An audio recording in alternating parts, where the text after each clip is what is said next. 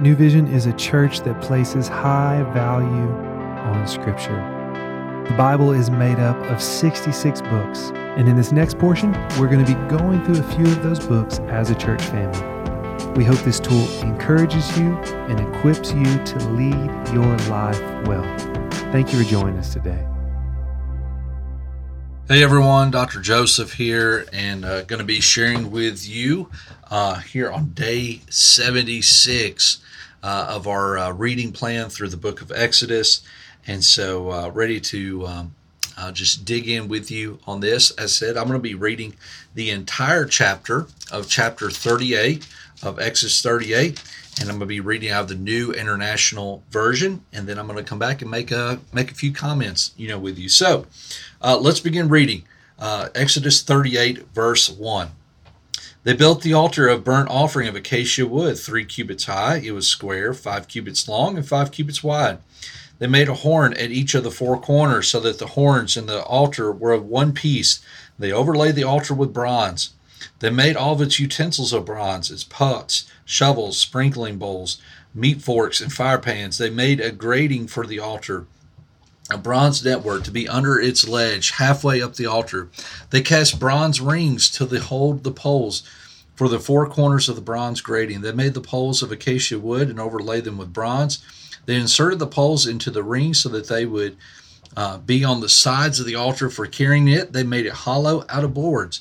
They made the bronze basin and its bronze stand for the mirrors of the women who served at the entrance to the tent of meeting.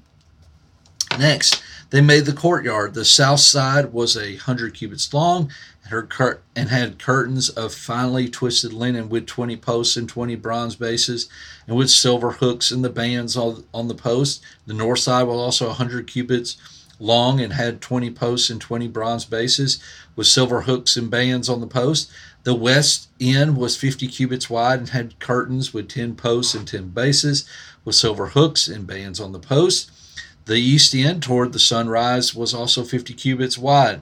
Curtains 15 cubits long were on one side of the entrance with 3 posts and 3 bases, and curtains 15 cubits long were on the other side of the entrance to the courtyard with 3 posts and 3 bases. All the curtains around the courtyard were of finely twisted linen. The bases for the posts were bronze. The hooks and the bands on the posts were silver, and their tops were overlaid with silver, so that all the posts of the courtyard had silver bands. Verse 18.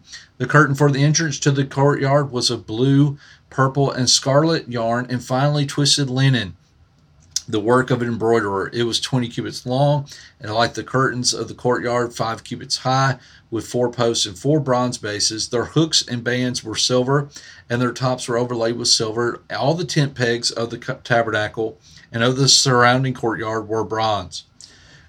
These are the amounts of the materials used for the tabernacle of the testimony, which was recorded at Moses' command by the Levites under the direction of Ithamar, son of Aaron, the priest.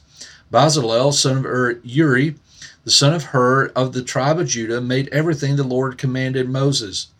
With him was Oholiab, son of Ahisamach, of the tribe of Dan, a craftsman and designer, and an embroiderer in blue, purple, and scarlet yarn and fine linen.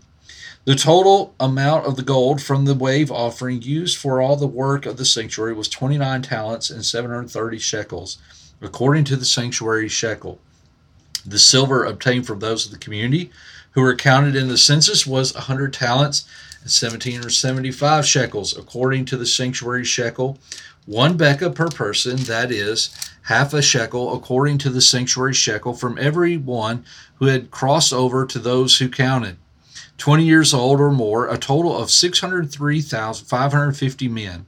The 100 talents of silver were used to cast the bases for the sanctuary and for the curtain. 100 bases from the 100 talents, 1 talent for each base.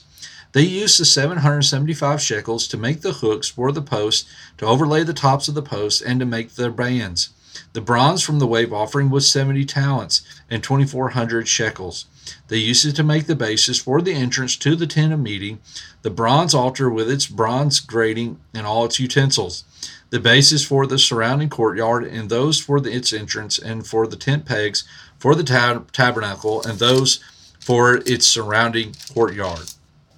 So, continuing on from what you're starting to hear in this passage was, we're starting to see the things that are actually made and used within the tabernacle.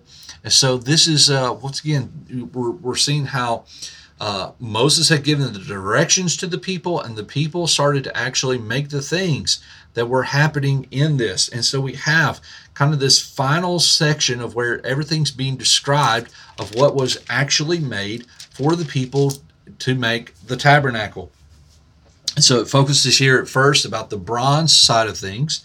As the bronze altar is made, the basin would have been made, and then you have the courtyard and all the different materials are accounted for. And here's kind of the things that I wanted to just kind of point out to you from this passage that I think are very important for us to take away. Number one, I think it's important for us to understand that obedience was fulfilled. You see, the people did everything exactly the way that God had told Moses, and Moses communicated it to the people. And so there was no compromises that were made in the making of this tabernacle. The people did exactly what they were supposed to do. And so because of this, I think we can see that there was obedience that was fulfilled. What does that say to me? You know, whenever God tells me to do something, he does not want our compromise. He does not want our excuses. In fact, we are called to live under the lordship of Jesus Christ. And so as Christians, we are called to live under that lordship, which means whatever he says, that's what we need to do. You know, I have a lot of people that will come to me sometimes and they'll say, you know what, Joseph, that, I want to follow the Lord with all my life. I want to make a public testimony of that. But the reality is that, I'm doing everything except for this one area. Well, the reality is, I don't know if you're really living then under the lordship of Christ, if you're willing to have compromise within your life. A true follower of Christ is going to find a way that they are going to consistently seek ways to live under that lordship. And so that means whenever there's something in our life that comes up that we recognize as a compromise, which is sin in our life, that impedes upon the lordship of Christ in our life, we're going to seek a way to live out that lordship. We're going to seek a way to remove that compromise from our life and to follow him wholeheartedly, right? Love the Lord your God with all your heart, soul, mind, and strength. All right, well, that is the first and greatest commandment that we are to do. And so we saw this right here with these people, that they obeyed the Lord completely as they were told to do. Let me just ask you, are you obeying the Lord in all areas of your life today? When you look at your life and you look at, am I trying to put things in compartments? Am I trying to be somebody that, I'm trying to do things right over here, but you know what? Over here in this area, I'm going to just leave this alone. No. It's all, the Lord wants your entire following. He wants you to follow him with all your heart. And so he wants you to know that you need to obey him in all areas of your life. But here's the other thing I want you to see. Sacrifices were made. Sacrifices were made. It was no accident how these things came together. In fact, we see the amount of silver, the amount of bronze, the amount of gold that was being used. The common day estimates of this are, for the gold part of it, it would have been more than a ton of gold that would have been used in the creation of the tabernacle. Silver would have been pretty much 4 tons of silver would have been used in this. Bronze would have been about 2.5 tons of bronze. Once again, there were really sacrifices that were being made. People were having to say, you know what, I really don't think I have to use this gold. And so because of this, I'm going to make a sacrifice to the Lord. I'm going to give this up so that the Lord can be worshiped in this way. In fact, I want you to think about that in your own life. Are you really seeking to make a sacrifice for the Lord in things? Once again, I don't think we cannot make the ultimate sacrifice, right? Eternal life only comes through Jesus Christ. That's not what I'm talking about. I'm talking about, where are you storing up your treasures? Where are you investing? In fact, one of the measures that we have here at New Vision is how we are we leveraging earthly resources for eternal investment? Think about that. That's what these people were willing to do. They were willing to sacrifice their earthly resources, the things that they had treasured so much in their life, maybe for their own vain purposes, whatever it was, but they were willing to give that up in order to honor the Lord in that way. And here's the last thing I want you to see, which I think is very valuable. What a picture of the church in this whole section here is people used their gifts. You go back to verse 8, you see how the women served at the entrance of the tent of meeting. The women would have served, that they would have been a part of helping to clean the items, cleaning the basins, cleaning the different things that would have been used in sacrifices.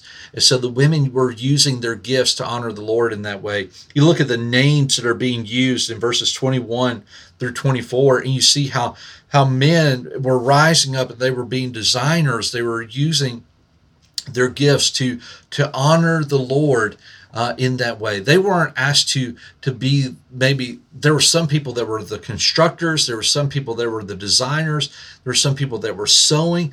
Everybody was using their different gifts in order to see the tabernacle put together. And I think about that what a beautiful picture of the body of Christ.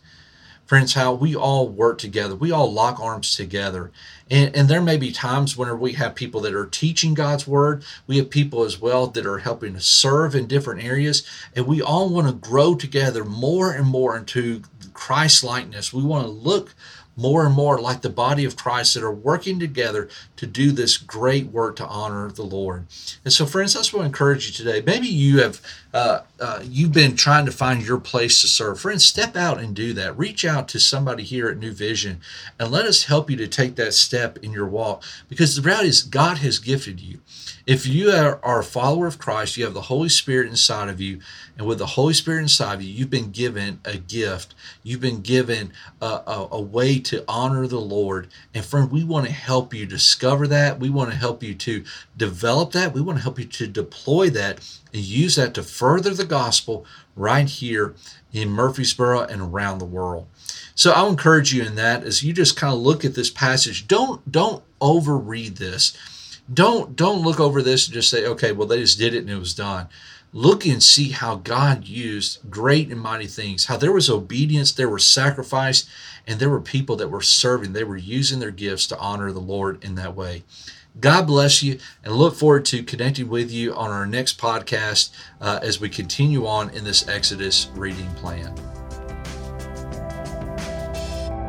Thank you so much for joining us today. We'll see you tomorrow as we hop back into God's Word.